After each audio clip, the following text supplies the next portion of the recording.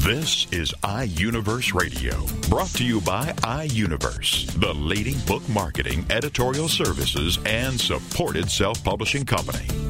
iUniverse Radio is your opportunity to hear firsthand from authors about their new books. It's an in-depth discussion about the author's passion about the development of his or her story in their own words. It's an inside look into the characters and the plot and how the story all came together. Here is iUniverse Radio with host Steve Jorgensen.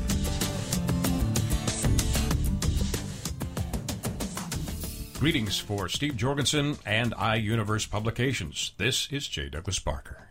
Today on iUniverse, we'll be discussing a book titled Leaving Liberty, Essays on Politics and Free Market Thinking. The author, Martin Mazorra. Welcome, Marty. Welcome. Hi there. Good to visit with you.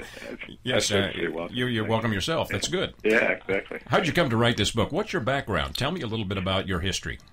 Jay, I am a investment consultant. I've been one for 29 years. And obviously in that business, I spend a noticeable amount of time paying attention to the economy, economic events globally. I have to consider what impacts of certain events and trends might have on the equity and fixed income markets.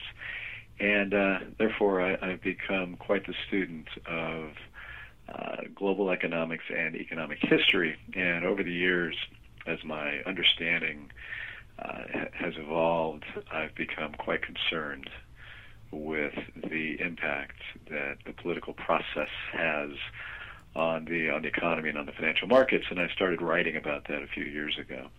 And I blog daily and on articles that have to do with financial markets, but probably a third to a half of those are specifically about politics and economics, and hence the book you hold in your hand was the result of me wanting to distill some concepts, some ideas that I would like everyday people to begin thinking about and hopefully understanding in a very inviting, very accessible format. And as you notice there, it's a daily devotional. And again, it's something I want people who would normally not perhaps be attracted to a book about politics and economics to pick up, enjoy, and read, and hopefully get something out of. Well, you've quoted James Buchanan, who is an economist, and he said this: "When I look at the future, I get nervous, but when I look to the past, I feel pretty good." That appears to be your philosophy as well. I think so. Yeah, in the book, I start optimistically and I finish optimistically, and in between, I complain a lot about politics and economics, and I hope that through this sort of style of explaining what I believe is going on under the surface will create some transparency for people and begin understanding that as the media tends to present things isn't necessarily what's really transpiring under the surface, and the consequences that you might expect sometime are exactly the opposite of what history has proven to us time and again. But when you look back and you think about the events of the past, that article or that essay that you're referencing, I talk about the good old days, and of course I say the Great Depression and World War II and Korea and assassinations of presidents and that sort of thing, and we get so nostalgic. But when we look back, I don't know that there was a time when we weren't frightened about something.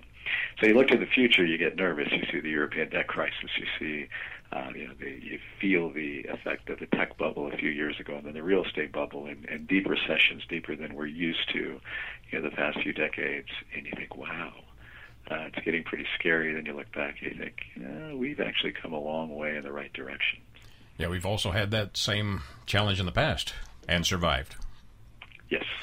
Do you have any personal insight or reflections that might give us a better handle on what's happening with the economy in our country?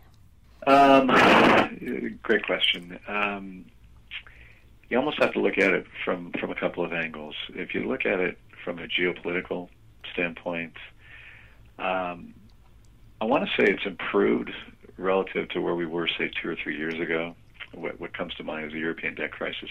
I don't know that would be correct. It certainly seems on the surface that we have backed off of the edge of the cliff, if you will.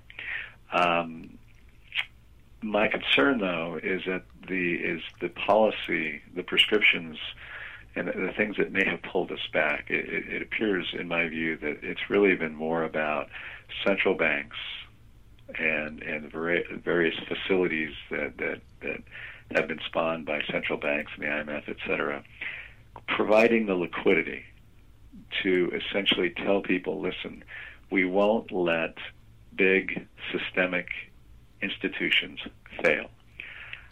My view, Jay, is that is a long-term terrible mistake. I understand the short-term pain of a big bank or a big U.S. automobile company or something going out of business. I also understand the concept of creative destruction and how recessions and loss and failures are so key to the process. Milton Friedman said we are a profit and loss, so we operate in a profit and loss world or system. Loss is every bit as important as profit. I would say these days the lessons of loss are even more important, and my concern ultimately is that I don't know, and I stress this in my book in several places, I don't know that we have properly felt the consequences of our actions the past few years or decades that have really come to a head. So anyway, on the surface, if you look at the financial markets, you look at bond yields and so forth, you say, okay, we're not in that red alert danger zone that we were a couple of years ago.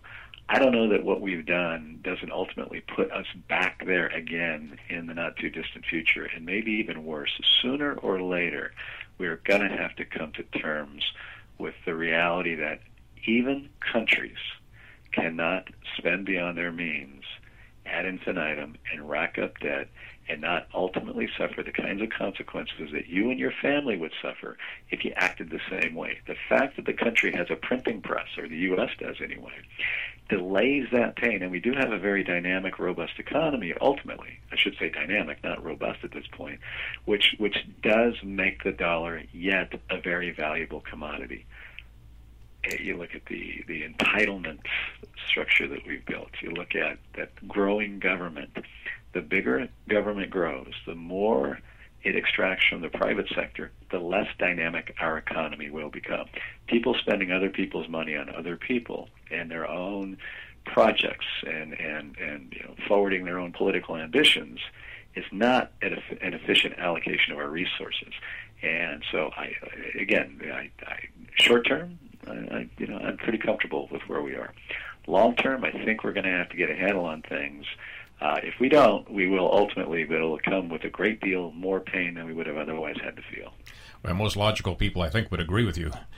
I've noted that you also are doing a blog on the Internet. Is this book an extension of that effort? Jay, it is. The essays in the book actually are blog posts or articles that I've written in the past. And there's literally hundreds and hundreds of them on my blog site. And what I did is took just 31. It's designed to just pick it up, read it for a month. I'll do a series of these, and ones that got to people from the feed. I learned from the feedback. They found them sometimes more entertaining than pertinent, but these were pertinent and entertaining based on the feedback that I got from my subscribers. And so I thought I would do this. This is the second book I've written. Actually, I wrote one in 2007, but that was more about the financial markets.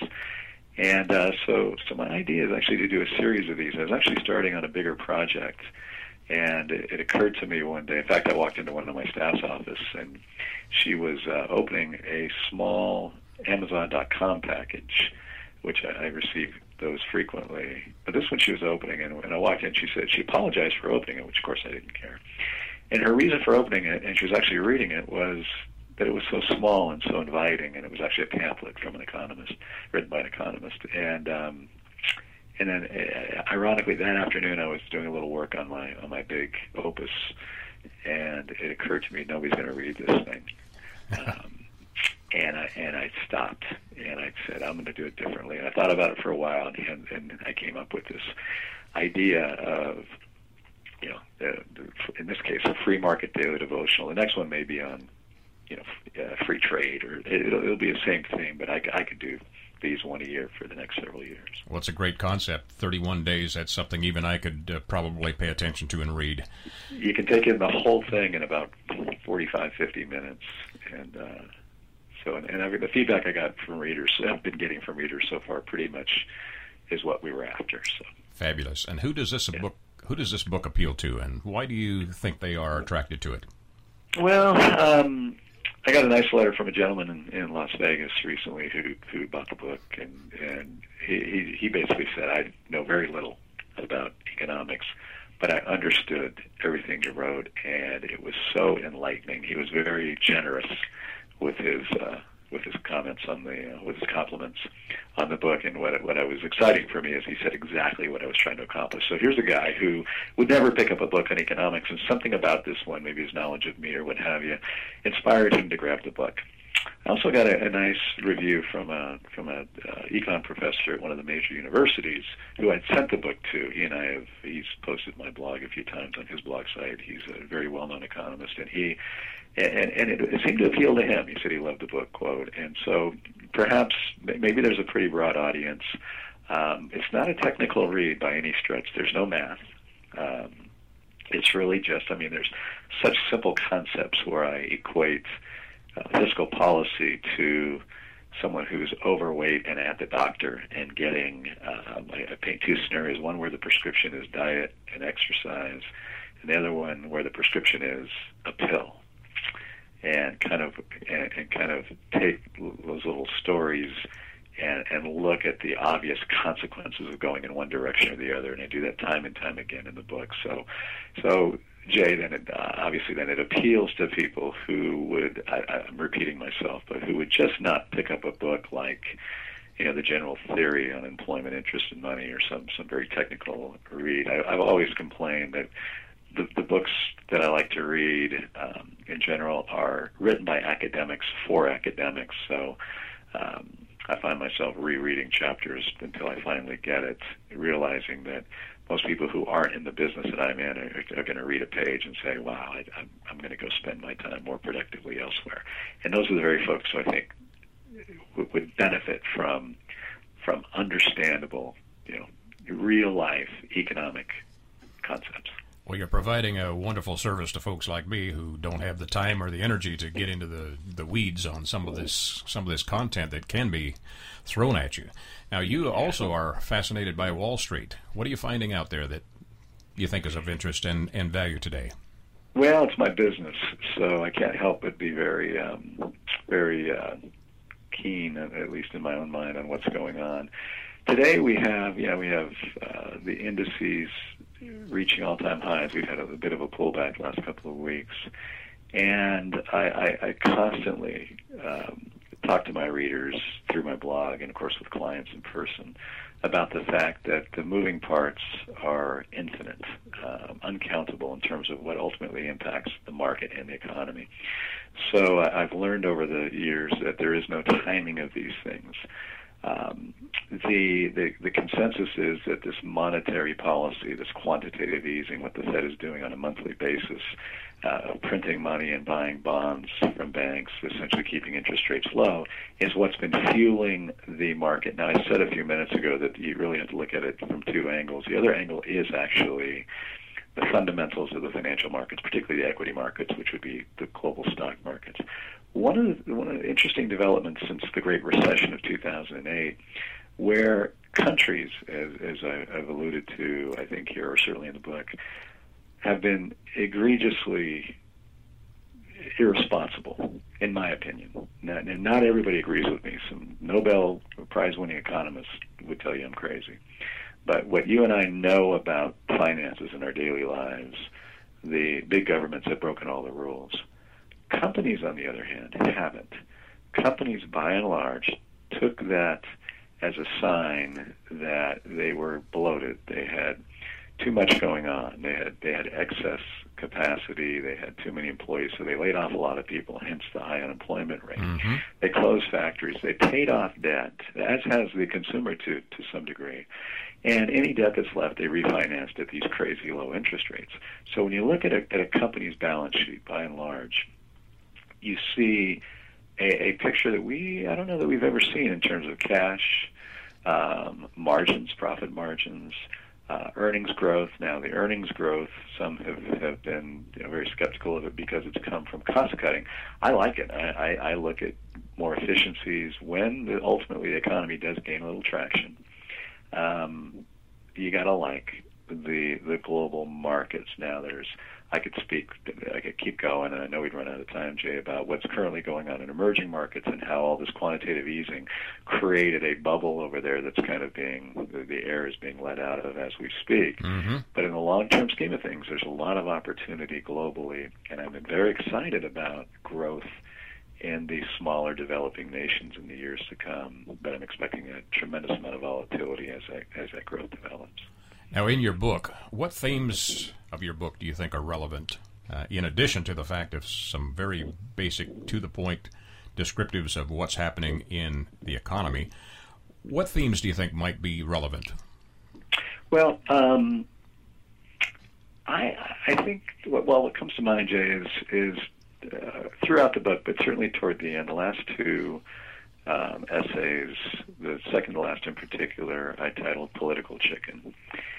And if you want to call that a theme, I think I paint very clearly what I think virtually anybody reading that essay would have to agree with, regardless of their political bias and how much they may love a given politician. And that is, it is impossible, quite frankly, to be completely honest and objective and get elected to national office. Virtually impossible. Maybe I'd like to think it's possible, but how would you have the access without promising things to people in terms of the access to the public and so on? So I talk about with brevity, the raising money process and the favors that are promised as a result. And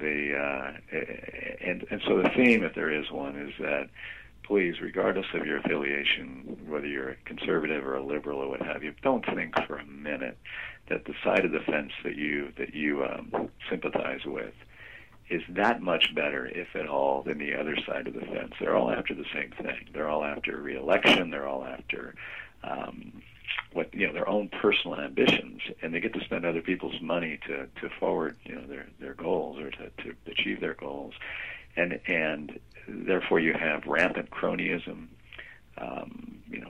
Like for example, the fuel standards comes to mind. I didn't write about that, but people who blend, or the companies that blend fuel, are mandated by government to help out corn farmers. Because they are now ramping up the required percentage of biofuels that go in there. That is clearly, and you can trace it back to the beginning. It's an expensive proposition. It makes the cost of fuel go up. It takes a lot of fuel and pollution to create enough corn to make a gallon of ethanol. It makes no sense, but it does if you've been promised by the corn farming industry, if you will, a whole lot of support if you can get this done. So I could go on and on. So the theme of the book is be very, very skeptical with the political process, and hopefully if enough of us get it, we can begin pushing politicians in a better direction. They're always going to go the direction we push them, so we're going to have to take responsibility. I said in a blog post not long ago that deficit spending is terrible until some of it lands on your doorstep. It's easy to get captured by the political process, and when we do, the government grows faster and things just get worse. And get enticed into expecting something for nothing. Exactly. Tell me your blog post. Where is it located and what's the name? It's betweenthelines.us. Betweenthelines.us. Yeah. The book title is Leaving Liberty, Essays on Politics and Free Market Thinking. The author, Martin Mazorra. Thank you, Martin, for visiting with us today. One chapter a day will get you through the book in 31 days, 96 pages total. There you go. Yeah. Thank you, Martin, for visiting with us today. Great read, simple, to the point, and powerful in its content. I'm sure many of our listeners will want to obtain their own personal copy of Leaving Liberty. Where can they get a copy of this? Well, of course, the publisher would love to sell you one. That's iUniverse.com, but Amazon.com, BarnesandNoble.com, any of the online booksellers, you can grab it there. Thank you so much. For Steve Jorgensen and iUniverse Publications, this is J. Douglas Parker. You're listening to iUniverse Radio. We'll be back right after these messages.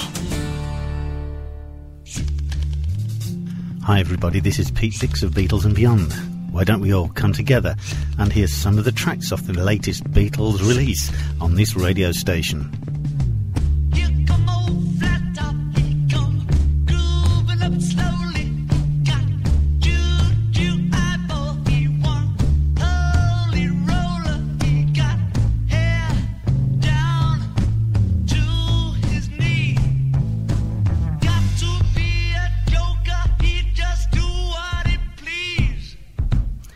Yes, why don't you look up the schedules on this radio station and join me and Beatles listeners everywhere to hear these latest releases from the Beatles on Beatles and Beyond with Pete Dix.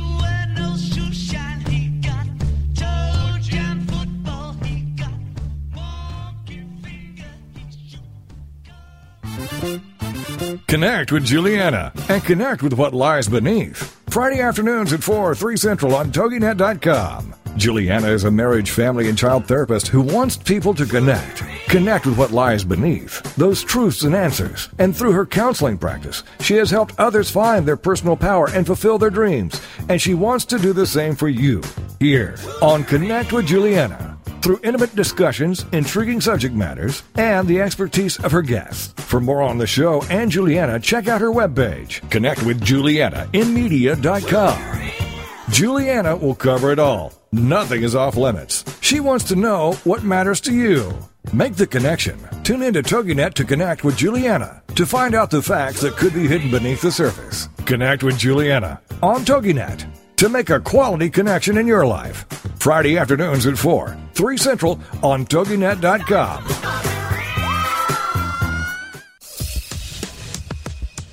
Welcome back to iUniverse Radio with host Steve Jorgensen. Greetings for Steve Jorgensen and iUniverse. This is J. Douglas Parker, and today we'll be visiting with author Tim McGee to discuss his book, Worthy McGuire. Welcome, Tim. How's your day so far? Good. Tim, how would you classify this book? Describe that for our listeners. What type of book is this? It's a mainstream fiction novel. The cover of your book gives this brief description. Retired businessman Worthy McGuire knows he cannot put it off any longer. Time is not on the side of this gruff World War II veteran, racing to fulfill a promise he made in the horrors of the D-Day invasion, as he plans a pilgrimage from Michigan to the site of both his best and worst day. This certainly is a mysterious introduction to your book. Tell us more. It is it's really a story about a World War II vet who takes his estranged family on a journey across the globe in search of a French family that really saved his life during World War II. And he made a promise to return, and it's taken him all these years to fulfill this promise. And the story is about that journey and how he takes his estranged family with him and really has an unexpected chance to have some closure and redemption with his family as he seeks out this French family that saved his life. Sounds like a fascinating backdrop.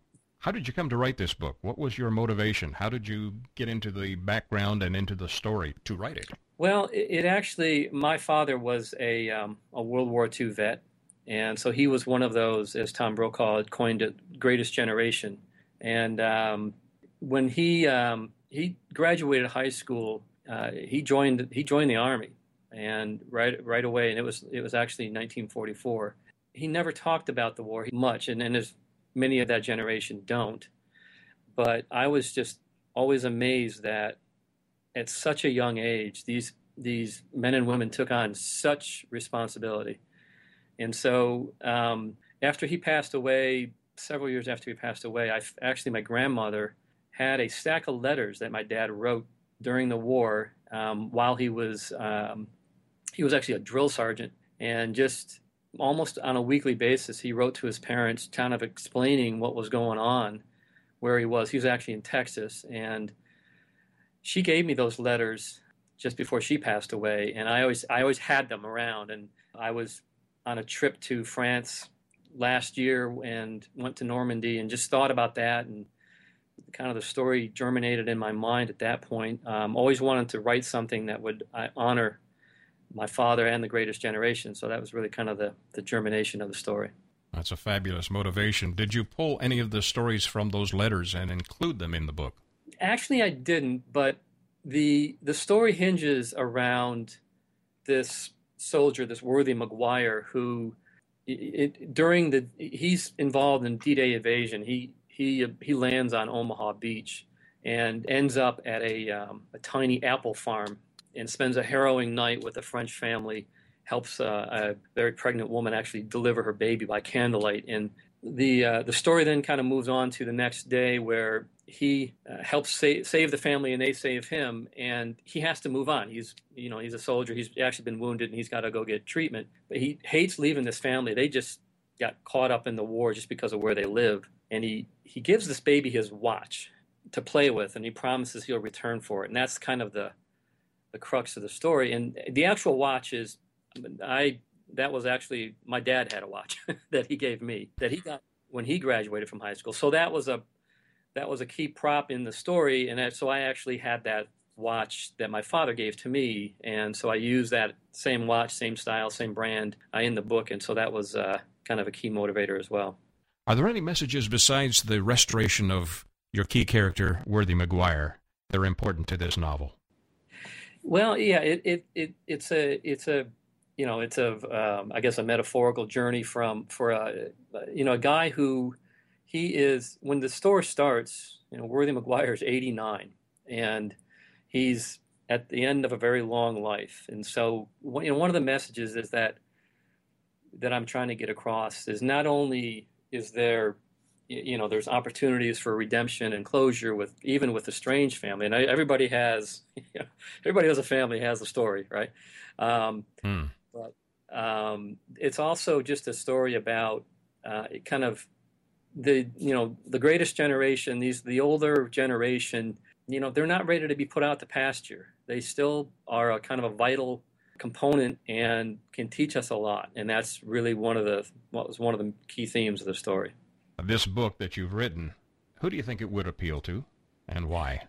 Well, I think the target audience is mainly, I would say, kind of baby boomers and up. It has, but having said that, I've got several people who have read it, and they're kind of like the soccer moms. It really appeals to people who are dealing with dysfunctional family issues, because this is a dysfunctional family. There's no question that Worthy's family is has some issues, and so these get played out in the story, and kind of how they face down their fears.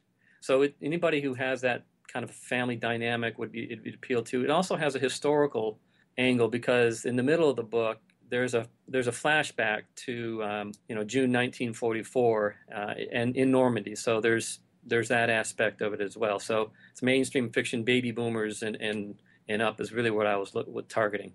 Because your novel has a historical setting, did you do a lot of research into the history of World War II?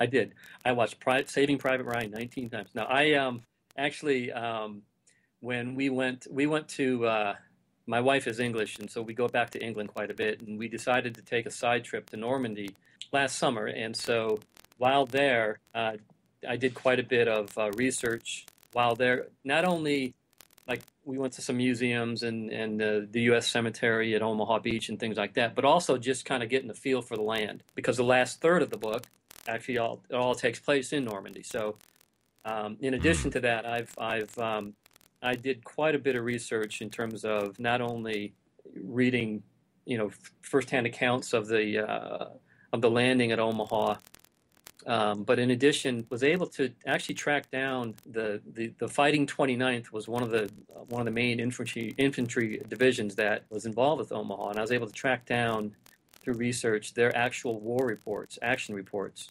and read a lot of those just so I could get obviously this is a fiction story, but I wanted to be as accurate as possible in terms of how they landed, what the soldiers faced as they were fighting their way off the beach and up the bluffs.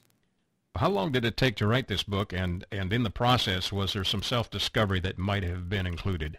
It actually took from start to finish to actually write the book. It took me about 10 months. So it's like giving birth to a baby. And in terms of self-discovery, I would say it was obviously a little bit of a labor of love, but it was also, I think I learned that, to sit there and say, I'm going to write a story and frame it out in your head, but then to actually sit down in front of a computer and start actually writing it, it takes a lot of discipline and a lot of just focus and perseverance. And I kind of, that was a learning for me, but it was fun. I enjoyed it.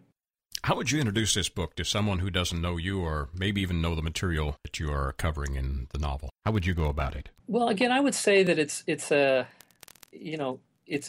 story. It's got a lot of subplots. So it's a story about, redemption, family,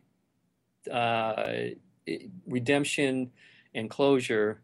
And, as I was thinking about it, and it's a little bit, if you were going to try and visualize what kind of a movie it would be like, it's like almost like On Golden Pond with a dash of Saving Private Ryan. It's about, family interactions and how, petty jealousies and things like that can just fester and explode. In addition to, this is an unexpected journey. This is Worthy McGuire is an 89-year-old guy who, he's a successful businessman who just doesn't have a relationship with his family. And at that age, people would think you just kind of, you haven't really dealt with it for years. You just kind of let it go. And, so I'm telling people who are thinking about the book, it's a kind of a revealing story that's really never too late to really kind of try and take a look at relationships and patch them up. You mentioned the word movie. If this was adapted into movie, what scene in this book would you say is the outstanding scene that they would introduce the movie as a movie trailer? I would say, without giving away the ending, which the ending of the book is pretty dramatic. It takes place on a D-Day beach, and the whole family is there. But that, I don't want to give away the ending. I would say in the middle of the book, when Worthy is a 22-year-old or 21-year-old soldier, and he's fighting his way off the beach of Normandy, of Omaha, and just the courage it takes for those soldiers to not just hide behind a barricade, but to stand up and run into the enemy fire, I would say would probably be a pretty telling scene. That sounds like a remarkable story. This book, what makes it different from others in the marketplace, do you think? It doesn't have a vampire. Well, that's good. Yeah. Perhaps you could incorporate that in the sequel. Yeah. Worthy of the Vampire. It actually, I think what makes it unique is that you have such a, the main character is an unusual character, person in that he's this, nearly 90-year-old kind of crusty, gruff old guy who is really kind of driving the story. And again, I think, as main, as kind of heroes go, he is unusual in that he is in the autumn of his life, and he actually kind of in the book comes around to kind of re-engaging with his family after 30 years of really not doing anything with them. Fabulous. As far as completing the book and developing a storyline, were there other challenging aspects of putting this book together? I think it was the main. There's a lot of subplots. There's Worthy McGuire, who's the main character, and then there's his family, and he's got his, Worthy comes back from the war and becomes a very successful businessman in the Detroit, Michigan area. He actually ends up owning car dealerships, and that's kind of what the family business is. And so the challenge was I had to do some research around kind of what the car business is. I grew up in Detroit, so that was not that difficult. But just developing all of those relationships that Worthy had or doesn't have, but the strings of his family. You know, his son, who he's been fighting with for like 35 or 40 years. They don't even know why they're fighting anymore. They just do it.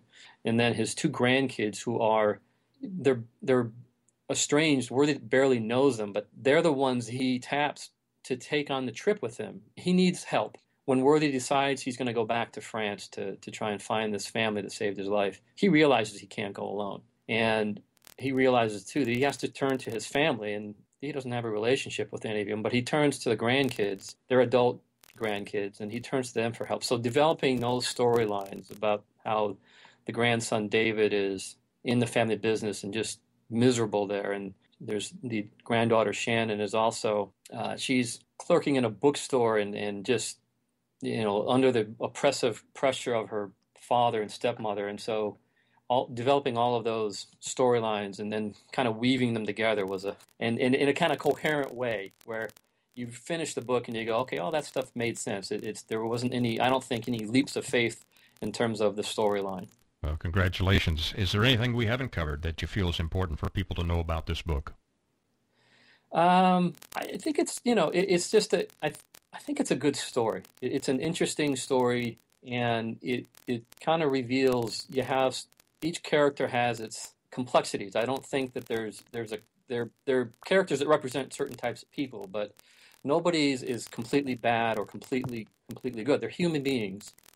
So if you're interested in a good story that, you know, kind of weaves in and out of the family intrigue that everybody deals with, but also, you know, this story takes you across the globe. It starts up in a little village in Franklin, Michigan, and it takes you to where, you know, the D-Day invasion took place, and you know, along the way they stop in England and, you know, go to the stormy coast of Wales to, you know, seek out letters that Worthy wrote during the war. So I think it's got just an interesting story. Sounds like a fabulous tale. Are you planning any other books in the near future? Yeah, actually I do.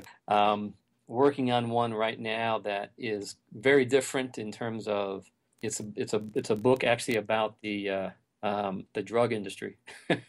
Interesting. And that's in a previous life I spent 25 years working in the drug industry, pharmaceutical industry, I should say. Thank you for clearing that up. That story is about a kind of a successful pharmaceutical executive who deals with, again, there's his personal life. He deals with some very intense situations, and then in his professional life, he deals with some very kind of faced with some very, you know, ethical questions. And it's how he deals with the theme of the story in his personal life is how well do you know your best friend? That story, when it comes out, we'll look forward to talking to you about it in the future. For the moment, we've been visiting with author Tim McGee to discuss his book, Worthy McGuire, a novel with a backdrop of World War II and beyond, dealing with reconciliation and family healing. Tim, thank you for joining us today. It was my pleasure. Thank you, Jack. And how do we get a copy of your book?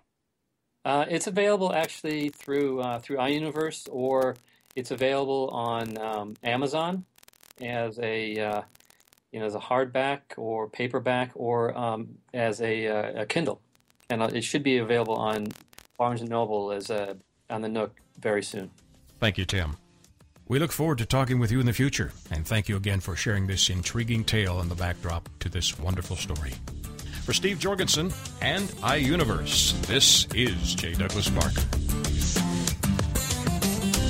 You're listening to iUniverse Radio. We'll be back right after these messages.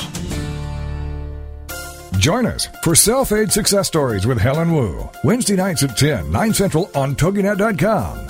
Helen Wu was born and raised in San Francisco's Chinatown, and after a very difficult upbringing, fighting depression, abuse, and addictions, she finally finds herself genuinely happy inside and out. Helen believes in taking our positive thinking and doing something positive to achieve a positive outcome. She's here to make a positive difference in your life, to be your game changer, your aha moment mentor. She's ready to help both men and women get into a better place. Helen Wu is also the author of Self-Aid Success Stories, 25 Success Stories from Successful Entrepreneurs. Inspired by Ellen DeGeneres, Helen wants the world to know that just because we find ourselves in a difficult situation doesn't mean we have to stay there.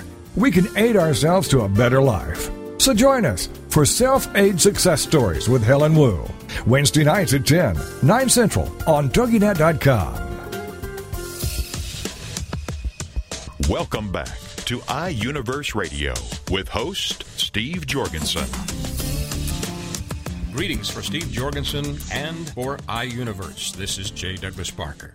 Today we'll be visiting with author and Dr. Anselm Anyoha to discuss the book, How Broccoli Head Lost 30 Pounds. Doctor, how in the world did you come up with a title like that? Well, when I first started my efforts to lose some weight, I've heard that broccoli is a very great food to eat, great vegetables. So I ate a lot of that, and it happened that one good night, my wife smelled broccoli on my head and called me a broccoli head. So that's how I came up with the name Broccoli Head. That's a very catchy title. Yeah, but that taught me a lot of lessons because it taught me about the aspect of food rotation. In other words, you don't have to eat one particular food item forever. You have to even in a group. Even in an area like vegetables, you have to find what kind of vegetable you like. Mix it up. You don't have to stick on broccoli alone. You can mix it up with spinach and other kinds of vegetables. You don't have to, so that taught me a lot of lessons about broccoli and vegetables and other food items too. And doctor, what field of expertise do you have? What is your background?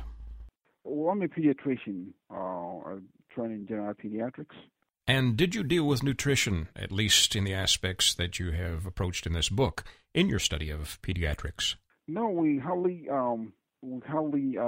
talked about nutrition as a medical student and as a residency. During residency, we never hardly discussed about nutrition.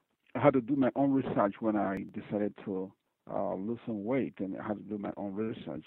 We never talked or dwelled so much on nutrition in medical school or during residency. So your goal was to lose just 30 pounds. Am I understanding that correctly? 30 pounds was all I needed to make my BMI to come to normal. Because when I first started, I weighed 183 pounds, which had my BMI which had my BMI very high outside the normal range. So to bring my BMI, which is basal metabolic index, to normal level, I had to lose 30 pounds. So that's what I did, lose enough weight to make my BMI to be normal. And what did you discover on this journey? Well, I discovered that weight loss, to lose weight is something somebody has to resolve, have a good resolution about. You have to make up your mind and resolve that this is what you want to do. And you have to commit to it, and it's a life-changing style. In other words, you have to do lifestyle changes. If you want to lose weight, and stick to it. It's not something you do for a day or a couple of days after New Year, and go back to your old ways. It's something you have to be resolved and committed to do, and something that you intend to keep for the rest of your life for it to work. Many people are involved in trying to lose weight and going on diets. What made this different for you? You have written a book about it. Was it just to discuss your journey, or was it to also pass on some well-learned lessons? Well, I think it's the reason why I decided to go through the process of writing this book is because I think it's very, very important. As a physician myself, I had gone for my annual physical to see my own doctor, who happened to be a very knowledgeable physician. And he took my blood pressure, and my blood pressure was high. And he said, Dr. Anyoha, your blood pressure is high. And he offered me a pill, to take a pill for the rest of my life as a way to fix my blood pressure. And I said, Thank you so much. But I wouldn't. I'd rather do it the natural way. I'd rather lose weight, to fix my blood pressure. So that's what I did, because I realized the relationship between high blood pressure and obesity or excessive weight. So for every pound weight loss, there is a 1 millimeter of mercury drop in blood pressure. So I decided to lose weight, and I came back 6 months later, and my blood pressure had gone back to normal. And that's how I fixed my blood pressure. And I think a lot of people, I think this is very important, because a lot of people take blood pressure pills for the rest of their life, for something they could do, for something they could rectify with a change in lifestyle, which is what I did. What did you discover about food and the person's relationship to it when it comes to putting on weight? Well, I think it's very easy to see their relationship. Food gives energy. As people eat food just to be able to get energy to do all the activities they have to do, as well as run their vital organs, what we call basal metabolic rate. Basal metabolic rate, which is BMR, is heartbeat, respiration, that's breathing, and a few things that happens in the body that we don't know about. These are called basal metabolic rate, and we need energy for those things to occur. And that's why we eat. That's the primary reason why people eat food, so that their organs can function. Now, any additional food you eat, you have to take care of it through activities. In other words, if you need 1,500 calories for vital functions, you need probably another 500 calories for activities, or 1,000 calories for activities, depending on what you do. But if you're going to sit around all day, you don't need that extra food for activities, because you're not doing any activities. So any food you eat which is more than what your body needs for basal metabolic rate is stored in your body as fat and weight gain. So to maintain weight, for somebody to maintain their weight, they have to match their activity level and basal metabolic rate with the amount of food they eat, with the amount of calories they consume. There's the equation between weight gain and calorie intake. Now, occasionally doctors such as yourself can get folks like me confused about medical terms and that type of thing. Does this book approach it on a scientific level, or is it also conversational? Well, this book is very easy to very easy to go through. In fact, I've seen people read this book in a day or half a day, because I break it down into subsections, categories, and tables. It's very diagrammatic. There's a lot of diagrams there, and it's easy to run through and pick the vital component of the book. How could it also be considered a reference book? Yes, definitely. There's because I'm a physician, I had to put in a few vital things which a layman will find very interesting when trying to discover things about food, body, and weight gain. Now, this is 122 pages. How long did it take you to write this book? Well, I wrote this book in a period, I think, between 8 to 12 months. I usually come in early in the morning before my practice. I like to write in the morning, very early in the morning. So I come in around 5 o'clock in the morning, write for about 4 or 5 hours before my patients start coming around 9, 10. So I think I did that for about 8 to 10 months, before I could get something going. And in introducing this book to someone that doesn't know you or know anything about this work, how would you introduce it? Well, I would tell them this is what they need to. I mean, they have to read this book, because it's very easy for people to just do the easy thing of taking medications and thinking that is all it is about fixing their medical problems, especially hypertension, diabetes, sleep apnea. And also, this book is a better book. So if people do what they said in this book, they will avoid a lot of drastic measures to lose weight, including surgery, liposuction,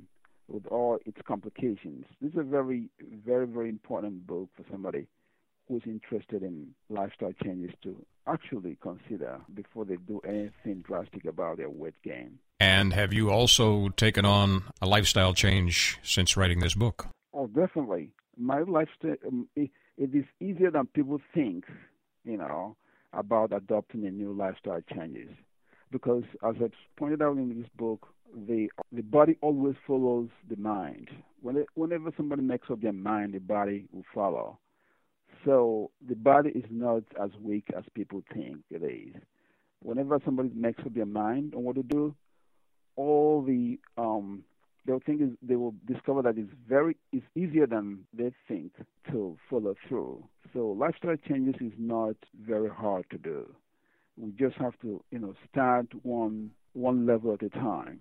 Make, changes one change at a time, and your body will adapt to whichever lifestyle change you want to do. Were there any challenging aspects of putting this book together and writing it? Yes, there's a lot of challenges. I discovered that there's a bunch of things I don't know about food. A whole bunch of things I didn't know about food, especially varieties of food, the different classes of food, and even for example, about nuts. There's thousands of varieties of nuts. Fruits, there's thousands of varieties of fruits. Vegetables, there are thousands of varieties. I didn't even know about lentils, which is a very good nutrition. I didn't know about lentils until I went to a fruit store and started looking up for grains and legumes, and I discovered lentils for the first time. So there's a whole world of food that people don't know about, and it's very exciting. So it was thrilling for me to discover things I only read in textbook that I've never seen. These things exist, and I think people should get in tune with the world of food, the varieties of nature-made food out there. There are thousands and thousands, which is more than the food industry can give. That's great advice. My wife, who has encountered some minor health issues, has been introducing me to some foods I didn't know existed, and finding that they're very, very tasty. They are great alternatives. Exactly. Even now, there's no need for people to take to put a lot of salt in their food, for example, because what is salt? Salt is just sodium and chloride, for example, and a lot of vegetables have salt. A lot of grains, a lot of natural food consist of have salt in abundance, sodium in abundance. So there's no need for people to consume lots of salt, which increases their blood pressure. And the only thing why salt is important as a vehicle to add the element of iodine. And iodine is a vital element which the thyroid uses to produce a hormone, thyroid hormone. That's the only reason why salt is important. But then a person needs only half a teaspoon of salt a day. That's the recommended quantity of salt somebody needs in a day, half a teaspoon. And that is important only as a supply vehicle for iodine. But you can get a lot of iodine too from seafood. So you can get a lot of iodine from eating a lot of seafoods, which is natural. So there's always a way to get around eating bad food. People don't have any excuse to eat bad processed food because there are a lot of natural alternatives. Well, it sounds like important advice and certainly great research. Again, the book is titled How Broccoli Head Lost 30 Pounds. I am speaking with Dr. Broccoli Head, as the name given to him by his wife, Dr. Anselm Anyoha. Dr. Anyoha, thank you so much for joining us today. Well, thank you so much for giving me the opportunity to talk about my food. And how can we get a copy of that book? Well, the book is now on Amazon, and also if you want to go to my website, which is brand new, is www.dranyoha.com. But it's also available on Amazon. And how is Dr. Anyoha spelled? Anyoha is spelled Anyoha.